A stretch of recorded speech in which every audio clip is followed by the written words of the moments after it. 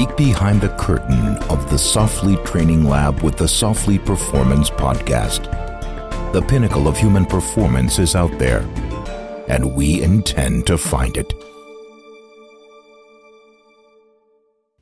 Welcome back to another Softly Performance Podcast. It's been a while, guys. Welcome back to the podcast. I guess you can say myself too.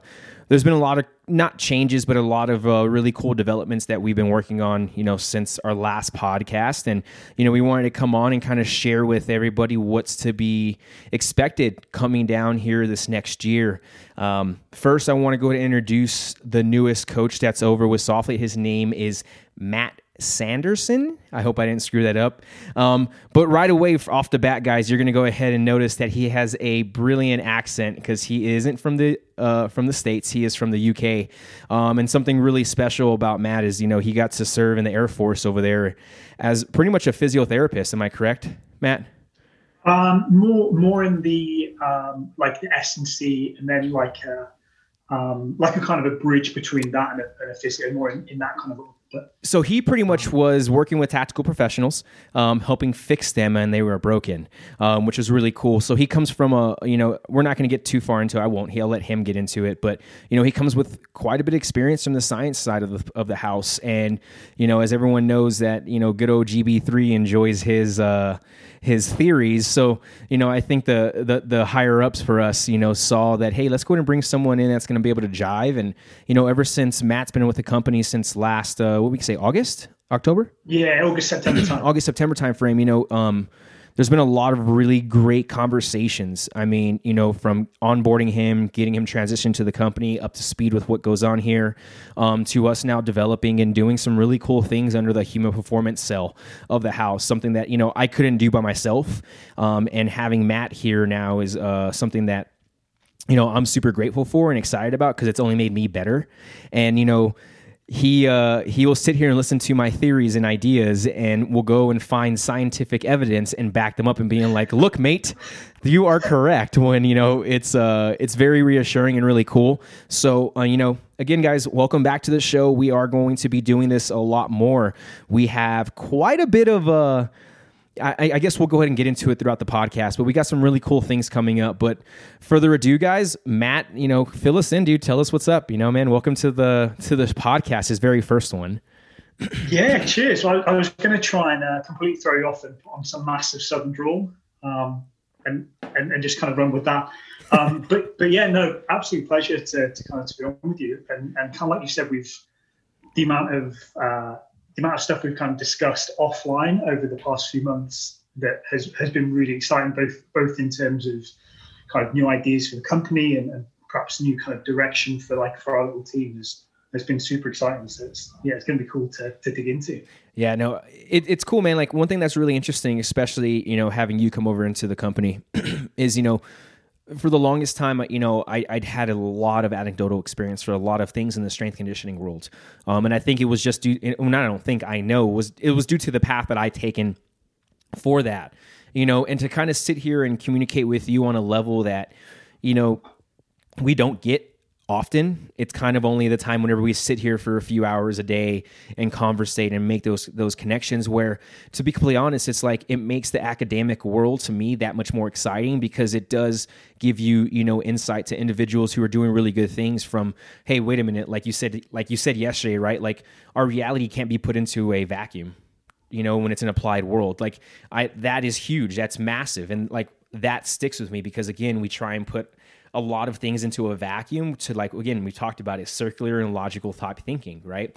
So it's been great to kind of not have circular thinking here between you and I, and have more of a logical thought process and a communication of a two-way street. And that's been really great. So, I think that the listeners are going to go ahead and enjoy the podcast we have with each other, just because of the fact that, we're not just bouncing ideas off of each other, but, there's legit, like, a foundation there between you and I and our dynamic in terms of, like, sharing what is to come next, not just for the company, but like how we view the strength conditioning world, especially in the tactical professional community, right? Yeah. Because, again, at the end of the day, that's our baby.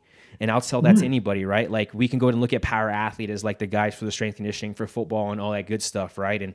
But at the end of the day though, like Softly's becoming that company to where we're the end all be all for the tactical professionals. You know, we're focusing on integrating a multifaceted system that will allow for them to manage their occupational stress that much better. Yeah, definitely. I think that's, again, kind of going back to what you were saying about you kind of coming from literally the door kicking applied side of the house.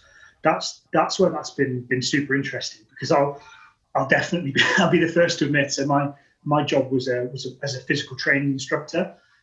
So if the guys are interested, if you whack that into YouTube, you'll see our cool outfit, our cool uniform of literally a white vest, white short shorts, pulled up white socks, and old school honking white trainers. That's literally what I cut around in. So I'm definitely not the kind of the bearded operator who was kind of rocking all the Gucci Oakleys and stuff like that. But I had a different perspective because, as you said, it was kind of prepping and fixing those guys. So where some of our conversations have been really interesting is that we can now, I guess, shed light on the stuff that the other person didn't see. Yes, like yeah. And I think that's kind of where the world of particularly tactical S&C at the moment is so exciting, so interesting, because we're now starting to be in a position where, like we talked about yesterday, we're making the transitions from, well, we know this happens in the lab, and we know this happens in the field because we felt it, we've experienced it. Now, how do those things kind of come together? Like what's the so what of that? And like so many times we'll be chatting, and I'll kind of come to George with like a brand new research paper that I just found, just been published, 2021, 2020. And it's super exciting. It's something I've never heard of. And George will be like, well, yeah, no shit. I was doing that 10 years ago. And it's this idea of of kind of figuring out why some of the stuff that we've experienced and we understand from in the field, like trying to figure out the why does that happen, so that in the future we can leverage that rather than it being kind of like the kind of the grey mystical box that we don't know what comes in and what comes out. Yeah, that's interesting too, because like I think, you know, this is something that me and you are really good at. Like, you know, I think we noticed that a lot of people do fixate on the why of why does this happen, right? But when it's actually the idea of like, how do we fix it instead, right? Like, how do we fix that? And what does that look like to be enjoyable for the athlete and for the coach who's training the athlete, right? Or getting the person to go ahead and understand, like we talked about, like the occupational management of stress, right? When someone, and we'll use a police officer, for example, right? We know why they have a certain response when they walk up onto a traffic stop.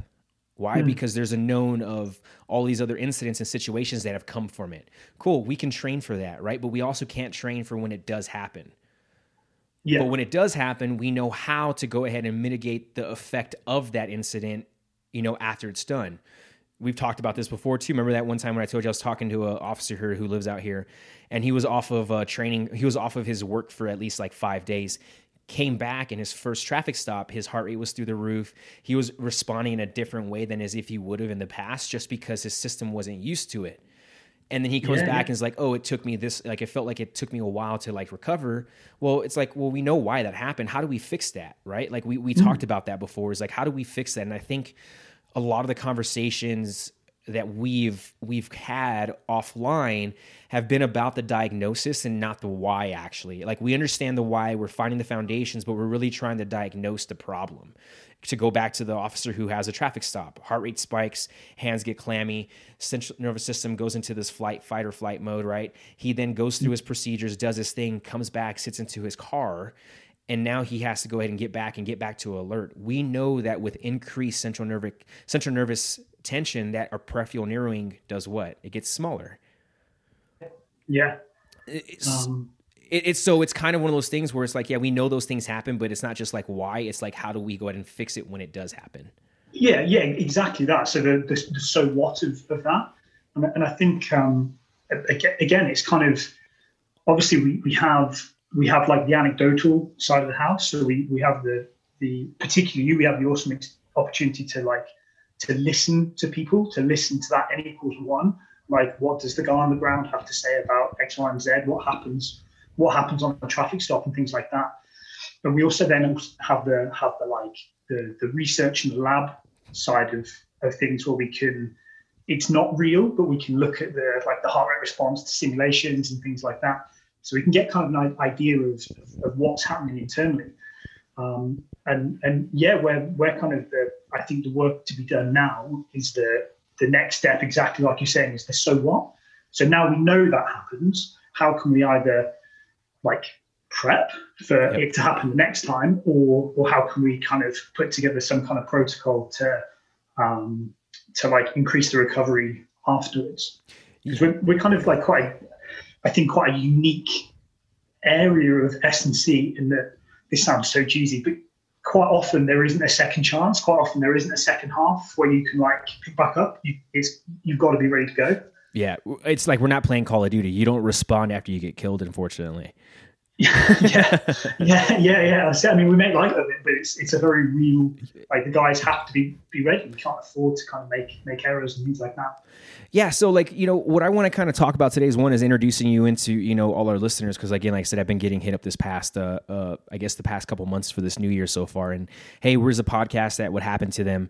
And just like everything else, we kind of had to step back a little bit and kind of look at it from a different perspective and how can we bring, more value to the table and not just, what we have in the past, right? Because again, as everyone knows, Softly's always been the one to continue to evolve. And the one thing that I've loved the fact about having you back on the staff, or having you on staff now, and us having our team that we're developing, the human performance team, is the fact that we've gone back to a lot of things that, we were doing back in 2015, 16, 17, you said it perfect yesterday. I got away from the barbell, all of the biofeedback stuff and all those things, and got completely to the left of it, but I've also been completely to the right of it. And I'm at that point now to where I can use both of them in a manner that allow for me to go ahead and dictate my own training if I want to just kind of focus on longevity. And the same thing for you, right? You've been tracking HRV for a hot minute now. And, we can sit here and have intelligent conversations about it and understand okay, cool, this isn't the end all be all, but we understand it's just a tool to give us an insight because again, from your perspective within the lab, we can still simulate something in a degree to give us an understanding of what that response will look like. Yeah. And where it's been, again, where some of our conversations have been really good, and this is definitely something I want to kind of dive into as we do more of these, is this idea of again, what you talked about at the start of things not happening in a vacuum.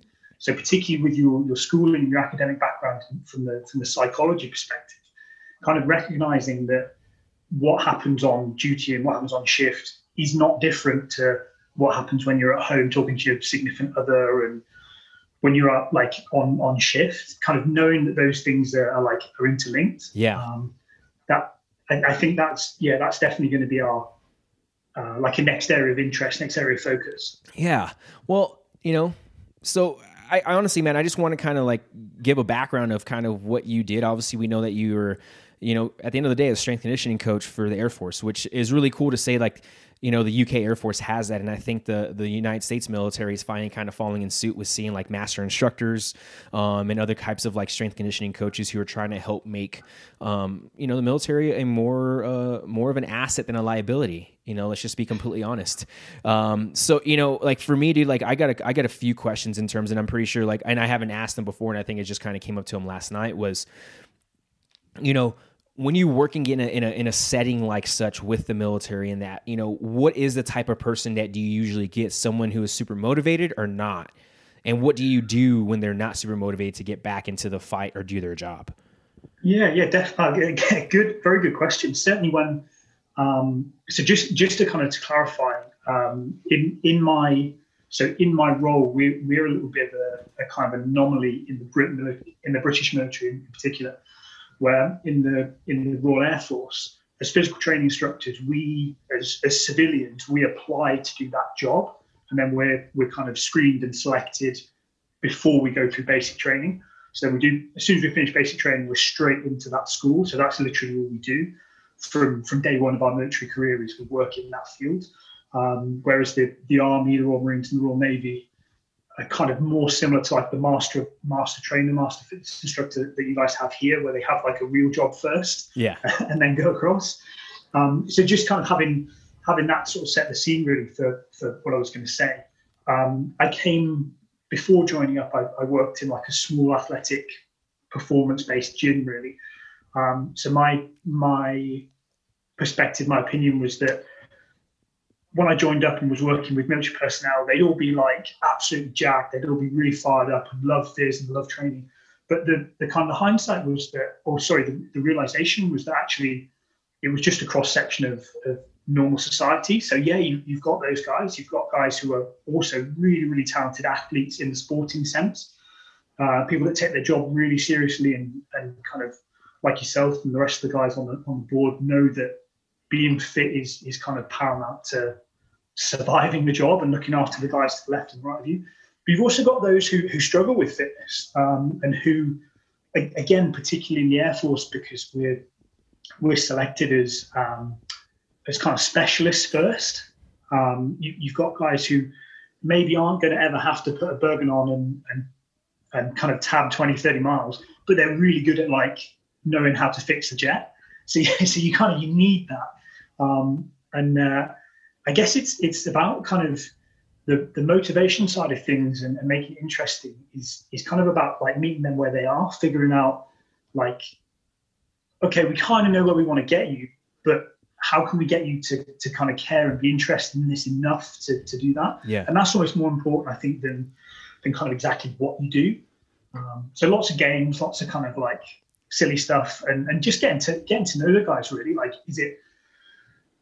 what is it that kind of like that ticks your boxes? What is it that makes this interesting? Is it that you want to be able to still play with your kids or your grandkids, when you're kind of out the other side of your career? Is it that you want to be able to run a 5K on the weekend with your husband or your wife?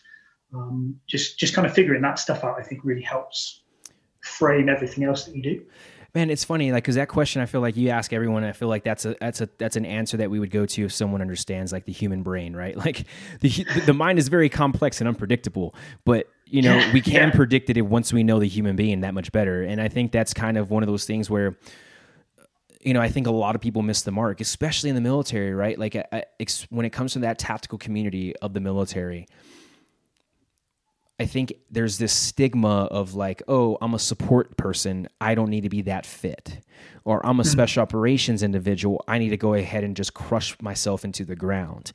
When it's like, well, there's the support guy who, like you said, who turns a wrench on the jet, and the guy who carries a ruck for 20 to 30 miles, are not too different. They're not different at all. Right? Like one has to go ahead and utilize more of a cognitive effort compared to, and I'm not saying that the guy with the special operations doesn't have the cognitive effort into it. It's just a different type of skill set that they carry in that. And you have to respect, like you said, hey, he's here for this, he's here for this. Obviously, he's not going to have that mentality to go in and just crush it every single day like the special operations guy does. Like, so you have to be able to go ahead and meet that from that, but the similarities are the same. We're still looking to go ahead and increase durability, sustainability, transferability, longevity, resiliency, right? We talk about all the time, the idea of like repeatability, because that's what we need. Yeah. I think you hit the nail on the head with the longevity side of things. I mean, ultimately, like the kind of the top of the pyramid, if you like, the peak might look a little bit different for those two individuals, but ultimately it's still got to be based on that huge foundation of health and wellness, because both of them are going to come unstuck if the health isn't there. It doesn't matter how high your VO2 max is, or what your 1 rep max back squat is, or your 3 mile run time. If the health isn't there, then sooner or later you're gonna have some real issues, and we're kind of seeing that with kind of with guys having genuine health problems, even though they look very fit, from an aesthetic point of view or from a numbers point of view. So yeah, absolutely. I think banging that big focus on kind of the foundation of health and fitness is huge. Yeah, I think that's kind of where we've kind of gone back to. I guess our conversations have led to like more of like, hey, we're not so focused on the peak at the moment. We're focused more on the health and the wellness of the individual, especially in the tactical community, I think. And we said this the other day where it was like, at the end of the day, it was an idea of let's go ahead and peak this individual for X, Y, and Z. Now it's about, hey, let's go ahead and make sure that this person can go ahead and handle everything else within the alphabet, and not just X, Y, and Z, which is health and wellness. And it kind of goes back down to the idea of like the human is first, the profession is second. We've talked about that multiple times, where it's like, hey, no matter what job you do, no matter what stress that you go through, like you're a human, and you're going to go ahead and respond to stress the same exact way as someone else will. You just go ahead and learn how to tolerate differently than everyone else due to your experiences and environmental impacts, right? Yeah, completely. And that's again where we can kind of learn and borrow from the sort of world of sports science, as in like performance sport, is with things like the kind of the old school GPP and SPP, like the ideas of different types of preparation. So it's really easy, I guess, within sport, but particularly in the tactical world, to get sucked into this idea of how cool the specific physical prep looks. So it looks really sexy when you're having guys do high intensity stuff followed by maybe some marksmanship work or something that kind of is very obviously tactical in inverted commas. But just like in kind of prepping a sport athlete, that can only be a tiny bit of what it is you do, and it has to be based on that like huge solid foundation of general physical prep, of the health and the wellness and stuff that's not quite so sexy and exciting to look at, but is essential as like a framework for all those things you're talking about, like longevity.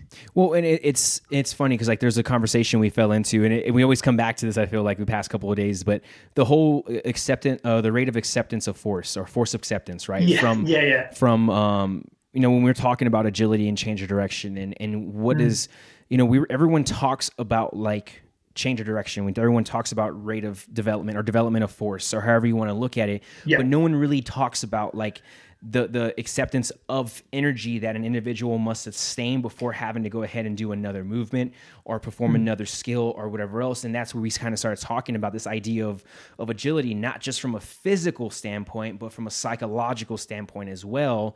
And how change of direction agility training within a tactical community's like overview of training could actually save their life long term, due to the implications and the influences from that change of direction or that agility of that unknown to known stimulus to make decisions on the manner that we need. And that's a part of their job. I think the cognitive side of the tactical athlete or tactical professional, I think is a massive field. It's something that we're really just kind of scratching the surface on kind of understanding. Again, it's got to be about like integrating the things that we know, like a lot of the stuff you talk about from your schoolwork, from psychology, like a lot of things we know and they're fairly well established, but because it's being taught and used in a different language to the language we use in strength conditioning and kind of fitness training, like often there's a bit of a mismatch.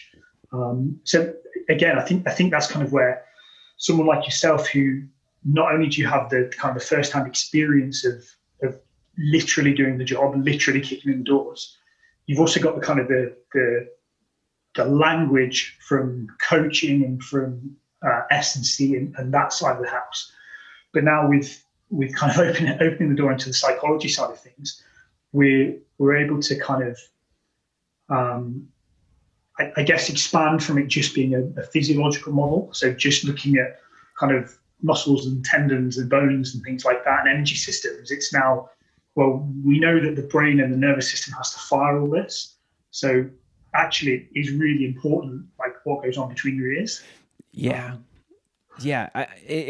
when we go ahead and look at it, like when we understand fatigue management, I think a lot of people take the psychological standpoint for granted, right? Like they forget, like, hey, like not just do you need to go ahead and recover from a physical standpoint, you also need to recover from a psychological standpoint. And again, because I'm sorry. Well, let me back up.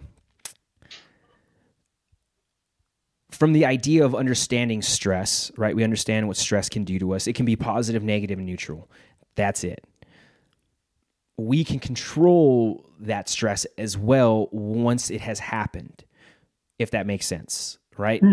So for example, again, we'll go ahead and say that we have a firefighter who has to, go and save someone out of a building on the second floor, has to knock a window down, put the ladder up, run up through it, and do all these other things.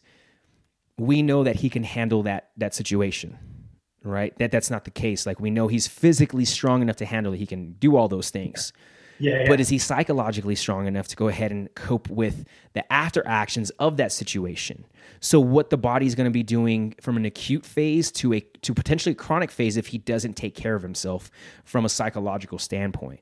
And I think that, for me, I've done a lot of, learning how to speak better and communicate to where I can have the same color cups across the board for people this past year. And it's really helped me understand, especially us having these conversations, to where whenever we say something, it has some kind of value because it means something towards whatever the point we're talking about, going back to the idea of fatigue management, bringing us right back to it. The idea of fatigue management just doesn't come from like we said, from the physical. It also comes from a psychological.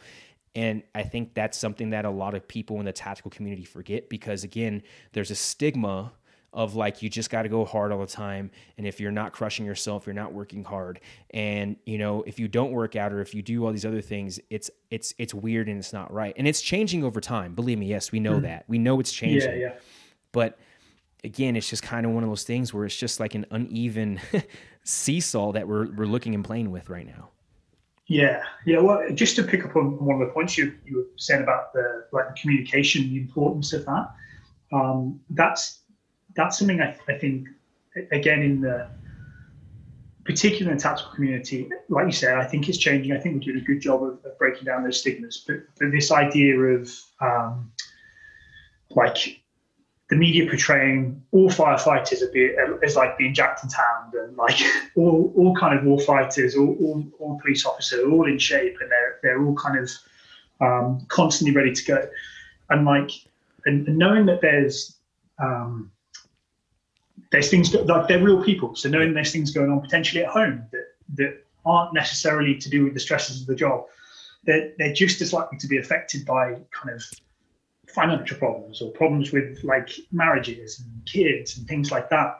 Like that, trying to kind of instill that idea of the importance of communication. So both in terms of the tactical professional being able to talk to their wife and their kids, or their husband and their kids, or kind of their support network, and be able to communicate, actually, I've got a problem, or actually, no, I'm smashing it. I'm really good. Like, now to have those conversations is huge, because like we were talking about before, this idea of managing stress isn't just a case of jumping on a foam roller or doing some contrast bathing and suddenly being all good. There's lots of other factors to that. Yeah, and what's cool is the fact that like the two of us, together are going to be able to share a lot of this stuff in a very helpful manner that kind of crosses the bridge for the tactical community, especially coming from Soflete. The biggest thing I like to take away from that too, as well, is like when we talk about stress, right? We've even written it down because we're working on a project right now. I think I've mentioned it before, but I'm really looking at this as a tactical community, or the tactical professional needs to look at it from a biopsychosocial model. So if anybody's never heard of the biopsychosocial model, go ahead and look it up. It's a great model, and it takes into account not just the physical, the psychological, but also your social support network. That really helps kind of create this infinity spiral that we talk a lot about, of continuing things. And when we break down stress, you made a really good point, being able to be as transparent with yourself, but also with your family, is big, right? Because, when we do go ahead and break down stress, for us at least, we look at like life stress, emotional stress, and occupational stress. And we can talk about, and when we go and look at occupational stress, I think people forget about that one the most, because they look at it as it's just a job. I have to do this, so it's expected to have. It's like, no, you're right, correct. Like, you have to do it. It's kind of what society needs. You need to work. But you also don't need to kill yourself for that job either. That understanding, when you are in a tactical community, or in a military profession, or LEO, firefighter, first responder, that you're already, life is already at that potential already. Why would you just go ahead and put it there? I would think we want to kind of keep ourselves away from it as far as possible. So if it gets to that point, you have the ability to be aware of what's going on. I guess it just kind of that buffer zone. Correct, right? The margin of error. Yeah. And we talked about that yesterday, right? Like I was like, what is a minimum effective dose? We won't go down that rabbit hole, but it comes down to like the same idea though, is like, what is that margin of error? If you're completely in the red at all times, what's your margin of error of the red? Yeah. you know. But if I can understand and mitigate and be efficient to move through the green, yellow, and red, I then have the ability to control that margin of error because I was able to approach something in the green. Now I have yellow and red to go through before just staying in the red at all times. And I think, yeah, go for it. Sorry, you're good. I was just going to say, I think that's got to be the next step for kind of, let's almost move it beyond training and just think of it as physical or as preparation for the tactical athlete. Is this idea of like how can we create the biggest buffer zone possible? And that's not just in terms of like from a physiological perspective, like in terms of like how can we make someone stronger or faster or able to kind of do more reps. It's also like how can we give them the tools to like you talked about the firefighter earlier. How can we give them the tools to be able to do that job, go home, still be the wife, the husband, whatever they need to be at home, and then get up and do that same job again the next day, and again and again and again for 20, 30 years. Like that's what we've got to be trying to work on, I think, is getting that kind of scaling it up almost. So it's not like a kind of a one-off snapshot of like how much physical training have I done today? It's, well, how good am I at being sustainable over the long term? And I think that's the reason why we also again fell down that rabbit hole of like minimum effective dose. What is that minimum effective dose to be able to stay sustainable, to give yourself to everything that's in your life, right? You know, you have your family, your kids, your job, your friends, your own training. You know, like you have all these things that you go through, and it's kind of like, all right, how do I mitigate and navigate through this? Because that's realistically what it is, right? Like you throw a ruck, it's literally like throwing a ruck on your back and going through a fucking 10-point navigation course with, you know, a bunch of fucking mountains you got to climb and go down, and you have to do it in a certain time period. It's kind of pressure that's kind of feels like over time. So it's like, you know, well, why don't we learn how to cope and mitigate with those things? So it only makes me that much better for my job, which at the end of the day, if I get better for my job, it will allow for me to be better for everyone else around me.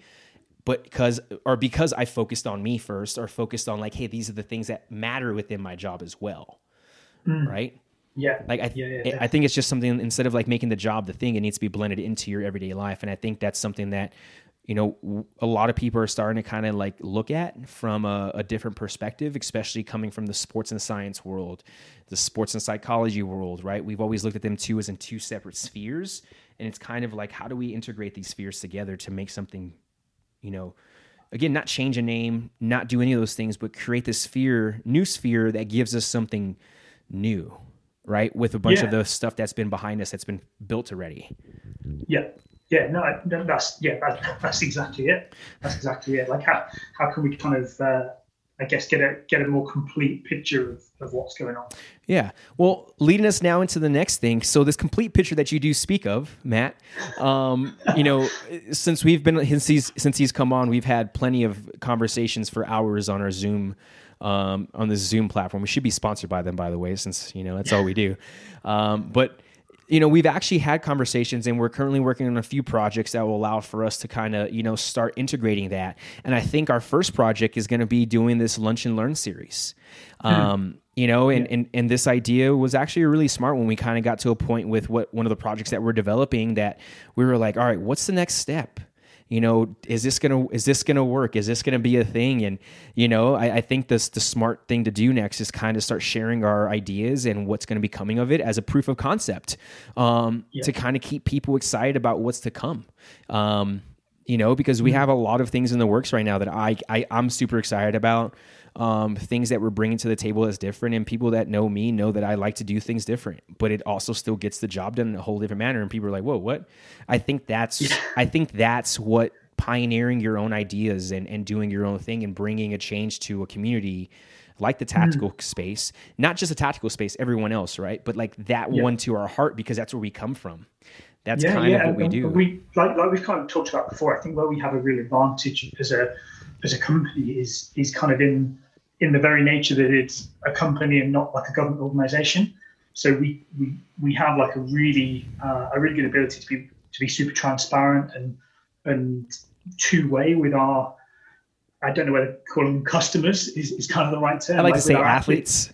Yeah. So exactly. So in terms of like putting out working on projects and things like that, rather than just being for the sake of doing it because it's not been done before. It's kind of how can we kind of create the best tool? How can we create the best opportunity, the best product for our athletes? So I think the kind of the lunch and learn, these sort of mini segment ideas, hopefully will be something that the audience will be able to kind of shape with us. Yeah, we're very very much focused on this idea of trying to kind of bridge the gap almost between academia, science, theory, and what happens literally boots on the ground. Because we recognise that the tactical athlete is, by the very nature of it, a specialist in their role. So we don't also need them to be a specialist in understanding and deciphering psychological research papers or kind of biochemistry research papers. We want to take on that role and do that for them, for you, so that you can concentrate on doing the job that you specialize in. Yeah, I there's one thing I like to say, especially, it's like, we're not trying to just give you a workout to work out and just do it. Like, we're actually at the same time trying to teach you to understand the intent behind what it is, right? And the intent behind why you do specialize. Yeah. And one of the greatest things about being a tactical professional is that the specialization is a very broad specialization. And what I mean by that, when we go and look at a football player, the specialization for that is if he's a linebacker, he knows that he has to go ahead and he specializes in being a linebacker. The same thing with a lineman, the same thing with that. We can go ahead and take, but when we go and look at a firefighter, right? You have to understand that some of them might want to do urban and then move down to more of the rural and then move into doing hot shots type stuff. So like that specialty aspect of the specialization now goes from being a 2 to going to being a 6. That's the gap that he has to specialize in. And that's again coming down to the idea, that margin of error, right? The more variability I have in my own like profession allows for me to go ahead and manage things that much more better and more efficient. Yeah, no, you're right, I think. So with that, well, Matt, let's go ahead and talk a little bit about these lunch series that we're going to be doing and, what to expect. I know like, I've given him my ideas of what I want to do. He's gotten his together. We put them together. And I think that the idea from here is going to be, it's going to be playing to our strengths, I think is what Matt said, to make the dynamic really well. And I think what we're going to go ahead and do, actually, you know what, Matt, go ahead and share it, my friend. So the kind of the general concept we've got, if you like, is that what we want to try and do is try and provide, again, I guess, a link between, or the reasons why what's happening on the ground is happening. So we think that for things like performance or like injury or stress, things like that, we kind of feel that if we can make it understandable and relatable, then we can start kind of having the next question of, well, how do we make it better? So the kind of the concept we've got here is to try and shed some light into kind of some areas of tactical performance, if you like, that perhaps we either take for granted or that we maybe only have seen from a very kind of very applied approach. So. And that leads us into this, because this is one thing that I really enjoy about this, the fact that we're going to go ahead and be taking pieces of this project that we're working on and actually diving into them separately. So, for example, with the boots on deck and seeing how all of this applies together, we'll go ahead and take the foot, for example. It's something that, I've talked about since 2015, 16, especially as I got really big into endurance, and how like the foot is the foundation. And I think just now, again, within 2020, 2021, we're starting to see a lot of people talk about the foot. But I also feel like there's a lot of misconceptions when it comes down to looking at training the foot or how it utilizes support for the system. Right. And that's kind of the biggest things. And one thing I love the fact about, what we're going to be doing is that, I'm going to be able to bring a legit experience base that has guided me to this idea of what works and what doesn't work. Again, I understand that's been for me, but I've also worked with a number of different athletes who have done similar things as I have. And we've seen that work with similar of those things. So you can't tell me that there's no science behind it, or there's no research or no foundation or evidence behind it when you've seen it work on other people. We just have to learn how to, create the narrative to fit them at the end of the day. And then from there, we can go ahead and bring in Matt and speak more about like the scientific standpoint of it and why it matters to go ahead and understand that the foot is a foundation. You must have the biggest surface area in your feet to go ahead and give you the best support, right? That's the truth. And one thing that I love the fact that, we've talked a lot about, again, it goes back to this change of direction and agility aspect, because again, it's something that we don't talk about a lot, like you see it in the programming, but we end up, forgetting that, hey, the tactical athlete is a multi-directional athlete, right? Or you can say an omnidirectional.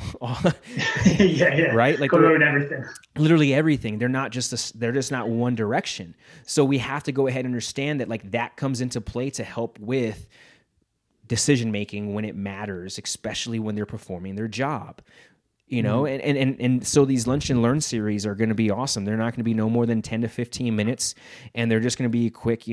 Matt's going to ask a question, and I'm going to go down a rabbit hole, and he's going to go ahead and pair science with it, or I'm going to pair theory with it, and we're going to go ahead and again, we want feedback. We want to be like, hey, like this matters. This sounds good. This is what we are looking for. Oh, I've had the similar things, and I've had to try and fix my feet. Or like, yeah, how do I get better range of motion when my ankles or my feet are in boots all day?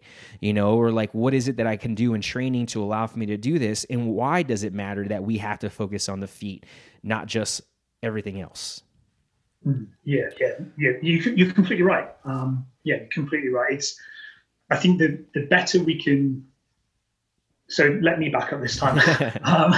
So I think